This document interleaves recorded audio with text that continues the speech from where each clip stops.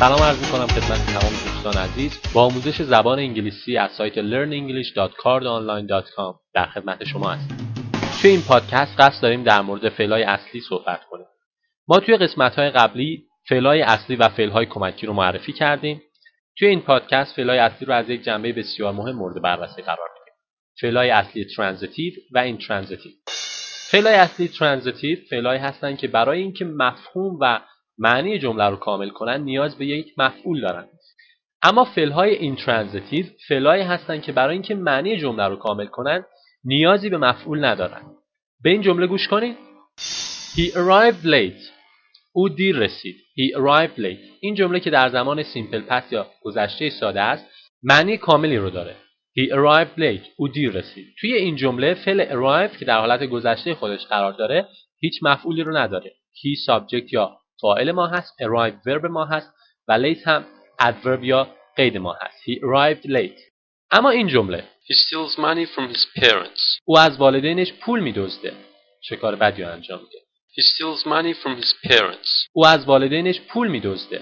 می‌بینید که توی این جمله فعل استیل به معنی دزدیدن یک مفعول داره. چه چیزی دزدیده شده اینجا؟ money. پول دزدیده شده. پس پول مفعول فعل استیل هست. بنابراین فعل استیل یک فعل ترانزیتیو هست، یعنی فعلی که نیاز به یک آبجکت داره. در مقابل اون فعل arrive که یک فعل اینترانزیتیو هست، یعنی نیازی به هیچ مفعولی نداره. پس he arrived late. He steals money from his parents. او از والدینش پول می‌دزده. دو تا مثال دیگر رو با هم بررسی کنیم. Bob gives me a flower.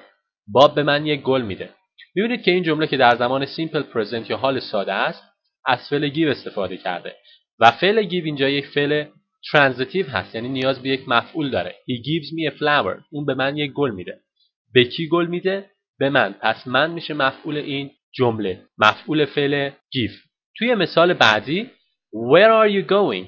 کجا داری میری؟ Where are you going? توی این جمله که از فعل going در زمان present continuous یا حال استمراری استفاده کرده ما هیچ آبجکتی رو نداریم. Where are you going? کجا داری میری؟ پس فعل going یا همون فعل go اینجا در حالت یک فعل intransitive استفاده شده. افعال در زبان انگلیسی گاهی میتونن توی هر دو این دوتا دسته قرار بگیرن. به این مثال ها گوش کنید. I see a bird. من یک پرنده میبینم. خب اینجا bird مفعول فعل see یا دیدن هست. I see a bird. پس فعل see اینجا یک فعل ترانزیتیو هست که نیاز به یک مفعول داره. جمله بعدی Let's try it and see what happens. بیاین رو امتحان کنیم و ببینیم چی میشه. Let's try it and see what happens. توی این جمله همون فعل see در حالت اینترانزیتیو مورد استفاده قرار گرفته. یعنی نیازی به مفعول نداره. Let's try it and see what happens. می‌بینید که هیچ مفعولی رو برای فعل see ما در نظر نگرفتیم. جمله بعدی I can't speak because I have a cold. من نمیتونم صحبت کنم چون که سرما خوردم. توی این جمله هم فعل speak به معنی صحبت کردن هیچ مفعولی رو نداره. پس بنابراین یک فعل intransitive هست. I can't speak because I have a cold. ولی در جمله بعدی I can't speak Spanish این جمله که از فعل speak استفاده کرده فعل speak رو در قالب یک فعل ترانزیتیو مورد استفاده قرار داده.